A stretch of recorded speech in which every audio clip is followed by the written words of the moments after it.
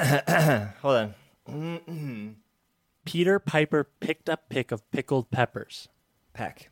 Picked a peck. Fuck!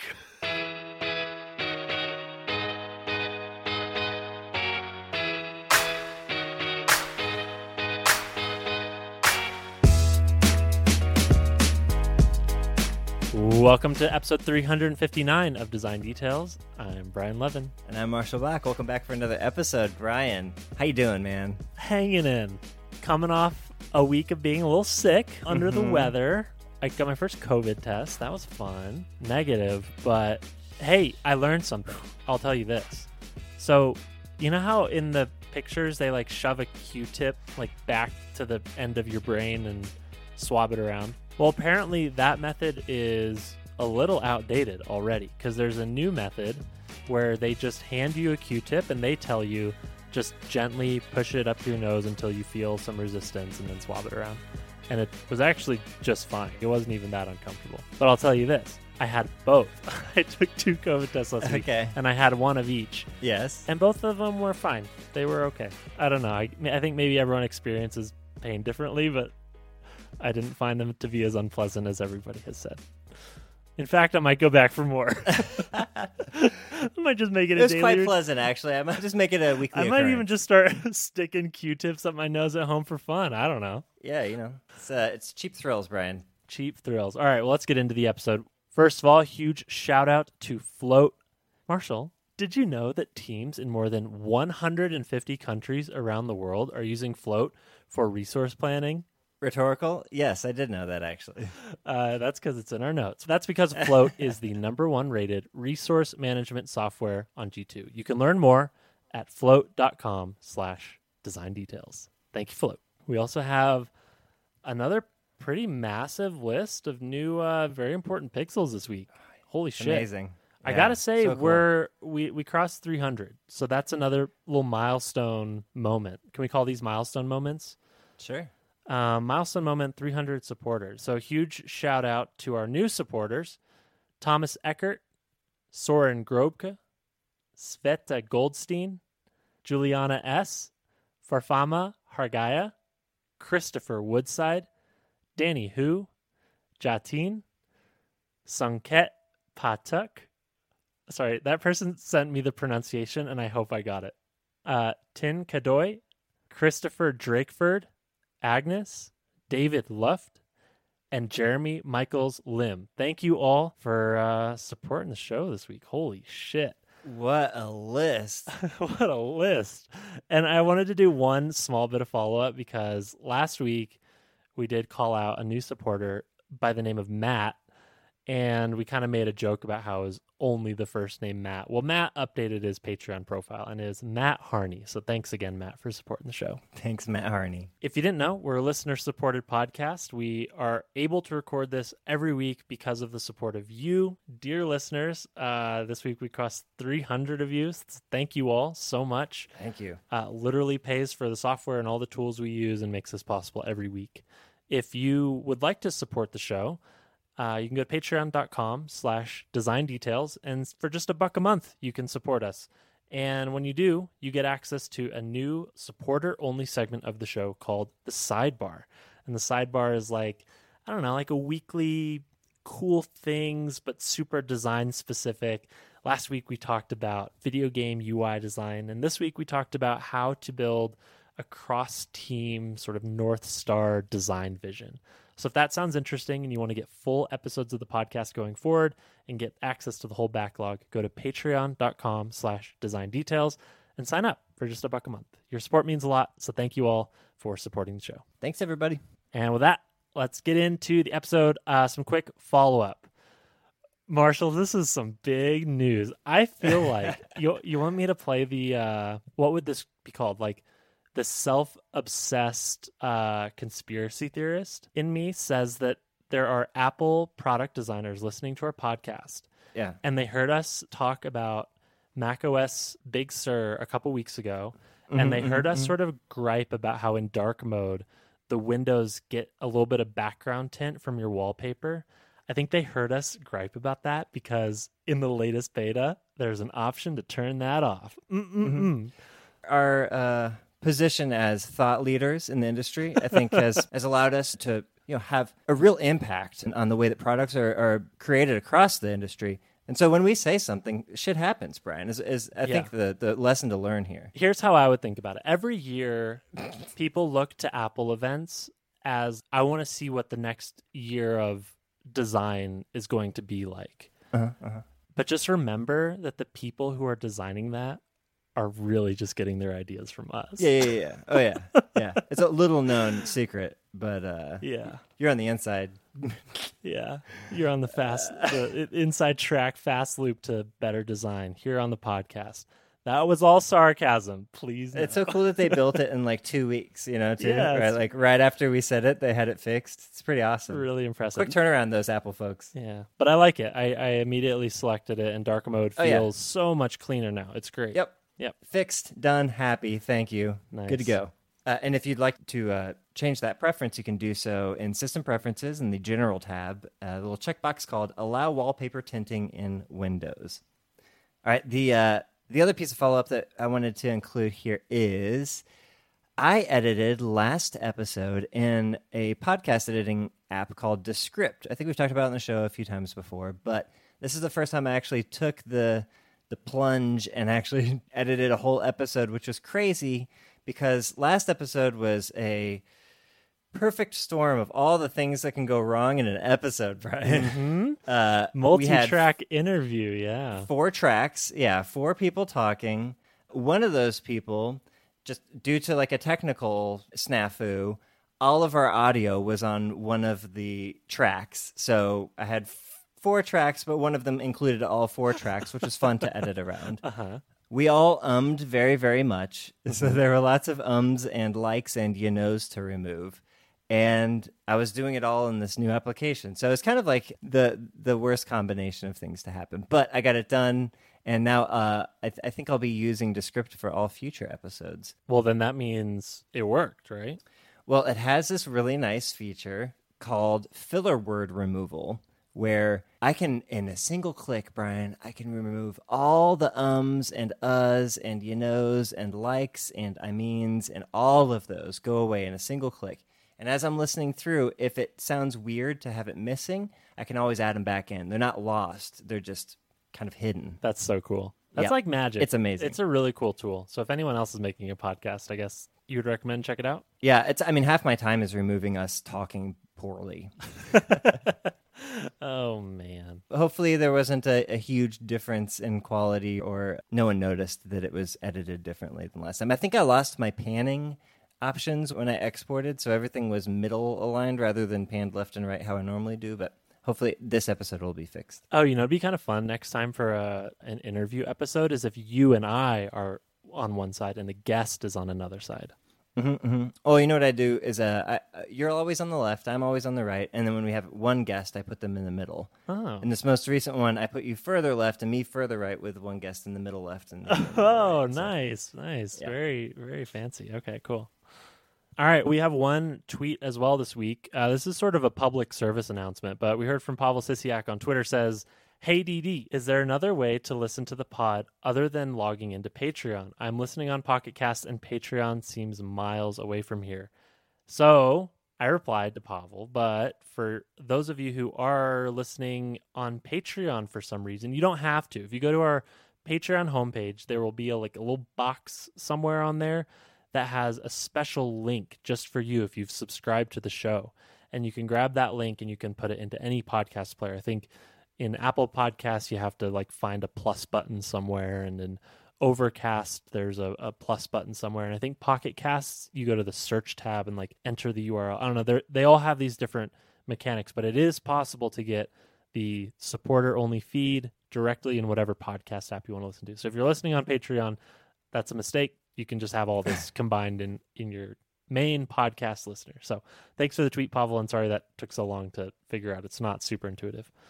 Okay, onwards to our main topic. We have a listener question by the very famous Katarina Blind. Welcome back, Katarina. Yeah. Hello. When's the new movie coming out?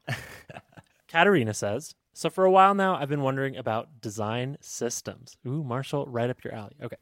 I know that especially for bigger companies with several people working on a project, it can really help to create one unified UI. But I'm curious about whether that can impact creativity. If the design elements are already established, it seems like that takes away quite a bit of the design process. There's a lot of talk about pixel pushing and getting the typography, color, alignment, etc. just right. So if that's taken care of by a design system, it appears as if what's left to design is just the combination of elements. Mm-hmm. Do design systems destroy creativity? Excited to hear your thoughts. Yeah, this is a valid concern, right? Here's where I come down on it. No design system is complete. It's always evolving. If you work at a place where they say you can't make anything new, that sucks and they're doing it wrong. So everything should evolve. You should never feel like you're completely boxed in. But if you have a thoroughly robust system in place that can account for most of the use cases that you would have for your users, then why reinvent the wheel? Now, the thing that can feel constraining here is that, like, well, I never actually think about the pieces. I'm just putting them in different combinations. But I think the important thing to keep in mind here is that design systems allow us to focus on the UX rather than the UI. And the more you're thinking about pushing those pixels around, the less you're actually thinking about solving the user problem that you're presented with, right? And it's real easy, man. It's real fucking easy to get caught up in those pixels and the type sizes and the spacing and padding and margins and all that shit because it's fun. That's the fun stuff. But what's the important stuff is, does this solve the user problem? So if you can't put together the pieces in a way that solves your user problem, guess what? Time to make new pieces, and you get to evolve the system. Yeah, that's where I feel like there should be a healthy tension, which is like, if you are working on a user problem where it could be solved by just stacking together a bunch of Lego components, that's great. It sounds like it was maybe a relatively simple user problem, and the fact that you could just stack together some Legos and move on is fucking awesome. That's great. That's a sign of a good design system. Yeah. There are harder problems that exist for users where the creativity comes in. All right, which elements are we using? What's the right combination of elements across flows? And then finding that tension between, okay, we've designed this using existing components, but I think it could actually be better if we did this or if we did that, if we combine these things into one different, slightly mutated version of this component. Mm-hmm. And if you can articulate that and define it and test it and prototype it and like show all of this process into why a certain thing is better, then that work goes back upstream to the design system and everyone inherits your brilliant thinking, which is cool. It should really be a two-way process. So that was the first thing that stood out when you were going through all that, Marshall. The second thing that stood out to me was I was just wondering, like, maybe this listener, Katerina, like, I don't know, if you're really interested in type, color, spacing, all this kind of stuff, like maybe a design systems role is up your alley. Like maybe that's a good place for people who feel like they've missed out on that part of the work to find a home. Like, oh, I want to spend a lot of time thinking about grid systems and type sizes and all this kind of stuff. Maybe the design systems team is the calling.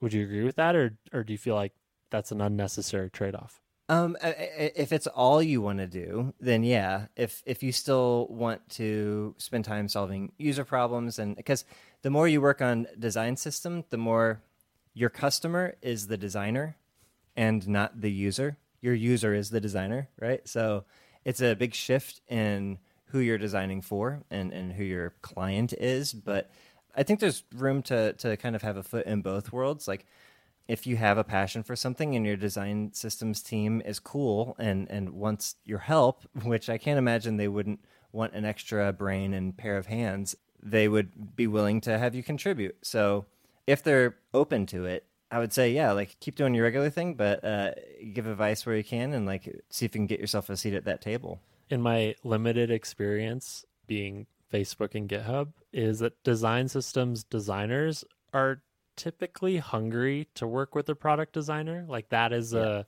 conversation loop that doesn't happen frequently enough. And they're itching to see like, hey, did this thing that I made, does it actually work in practice? Like, are you using it? Where are the rough edges? How can I make it better for you?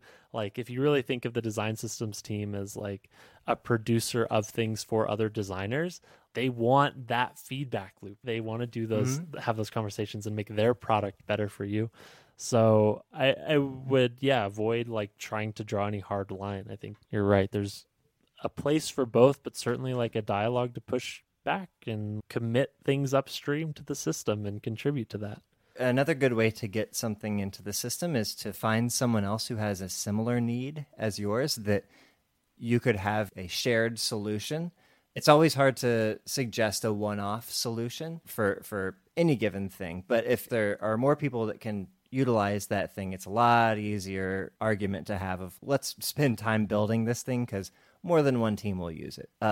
Another thing that I was thinking of earlier was the danger with a design system and with designers feeling like it's not enough or that their problems aren't being solved is people will use those Lego pieces in ways that the Legos weren't intended to be used and start to muddy down the meaning of a particular element. So, for example, let's say there's a main action in our app like buy. It's a shopping app and there's a buy button. If I use that buy button to mean something other than buy, it muddies what it means to be a purchase button. Now the user doesn't know what to expect when they tap on that thing. So diluting the meaning of the patterns is a concern for design systems if people don't understand what each piece means. And if you haven't presented it in such a way that they don't have to reach out to anybody to know how to use the thing, right? I feel like this is kind of a small plug for Figma, but they do have this interesting analytics tool for design systems team where you can see how many people detach an instance of a component. And that's kind of like a nice heuristic of, hey, this thing is, people are like trying to transform it. It's a little too rigid for them and they're trying to escape the bounding boxes of it, more or less. Yeah. Number of detaches is a great indicator that your Lego is not sufficient for your clients. But even still, okay, you have great collaboration, you have a wonderful team process, you're committing to the design system. Eventually, design systems become really mature, and they have made decisions over the course of years and research and hours, and times change, like things change, user experiences change, user expectations change, interface trends change. Like a good one that comes to mind is like modals as bottom sheets that like sort of push the main view into the background of a mobile phone. Like that was kind of a new visual interaction trend that is now very, very common. And like how would you navigate that tension? Like you have a good dialogue with your team, but you also want to push the entire system forward and like break some established, well-researched patterns that work, because if you don't do that, you're going to get dated. I don't know. Is that a useful reason to redesign a thing because it looks dated? But that's where I could see a design system feeling inhibiting or constraining. Like, hey, there's all these things that I want to try, but I can't seem to get over the hurdle of like, oh, well, what exists today is well-researched, established, it works, it drives engagement, it does this, that, and the other. The only solution that's coming to mind for me is really to like prove it. If you have a better idea, to prove it with data or research or a prototype, like stretch your creative muscle, come up with a better solution, build it, prototype it, and then show it to the people. Prove that you've put in the work to see if it actually is the right pattern. I feel like that's a good path here, because I could see there being maybe some negative will to designers who just like send over a mock and be like, hey, why don't we do this? It's like, there's a lot of consideration, and you're only going to discover all those considerations by going through the process of trying to build it. And like, okay, shit, I'm building it on this phone. How's it going to work on all different phone sizes? How's it going to work in landscape?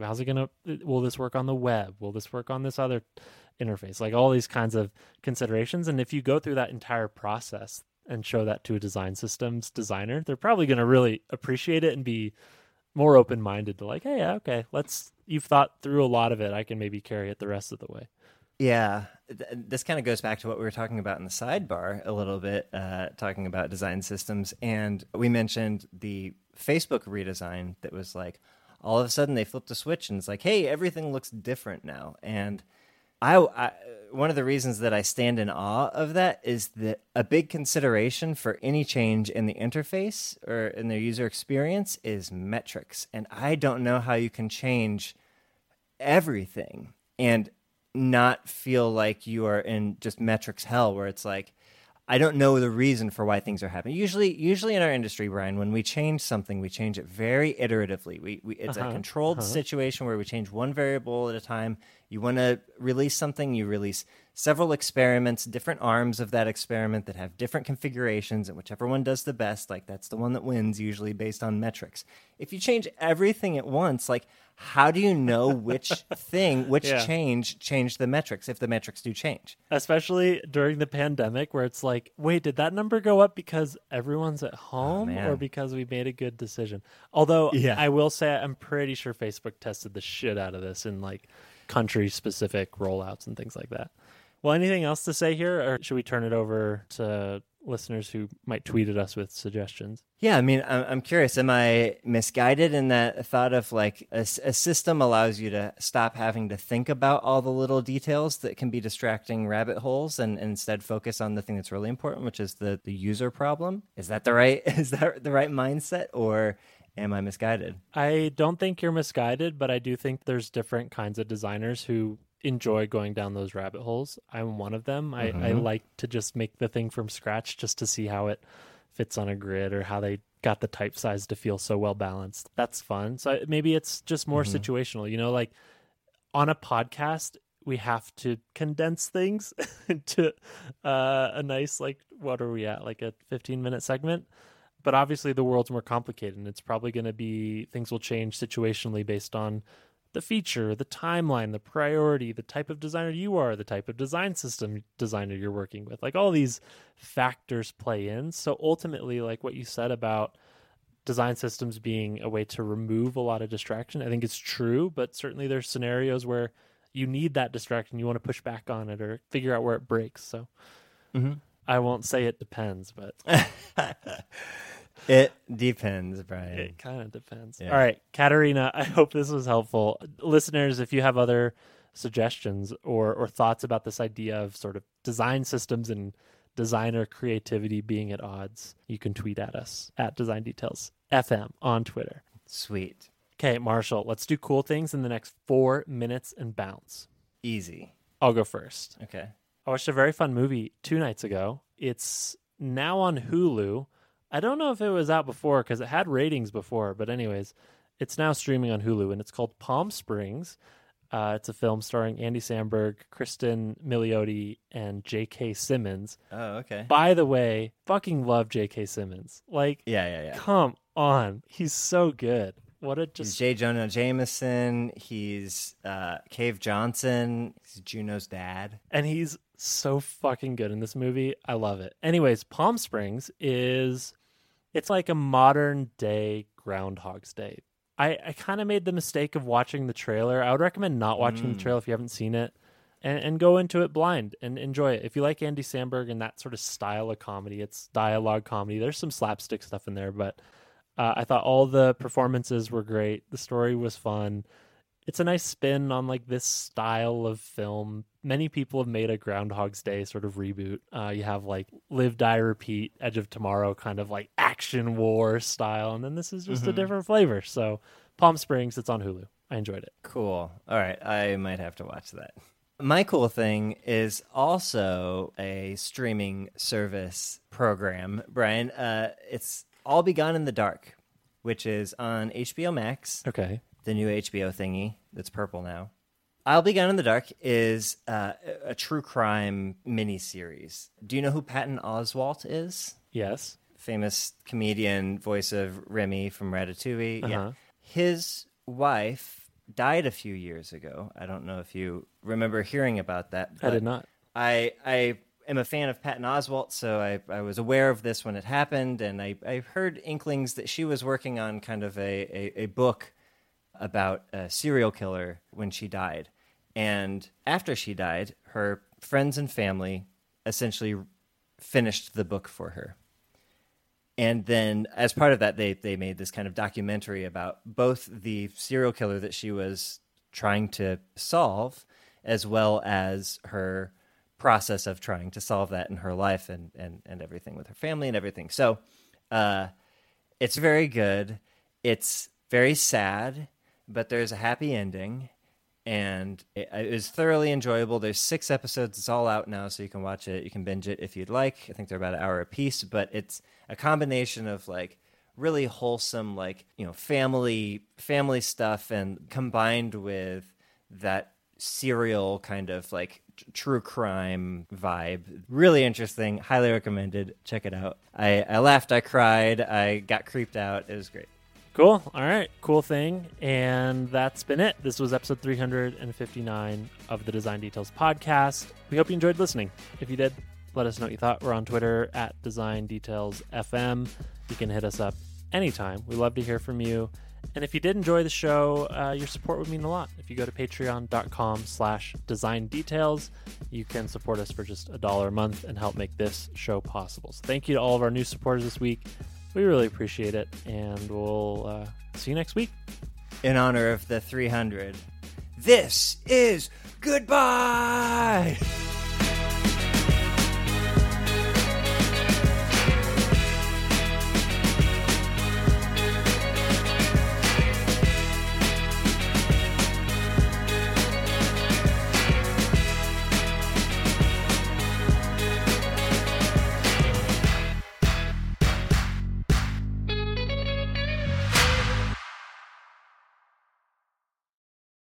This is goodbye.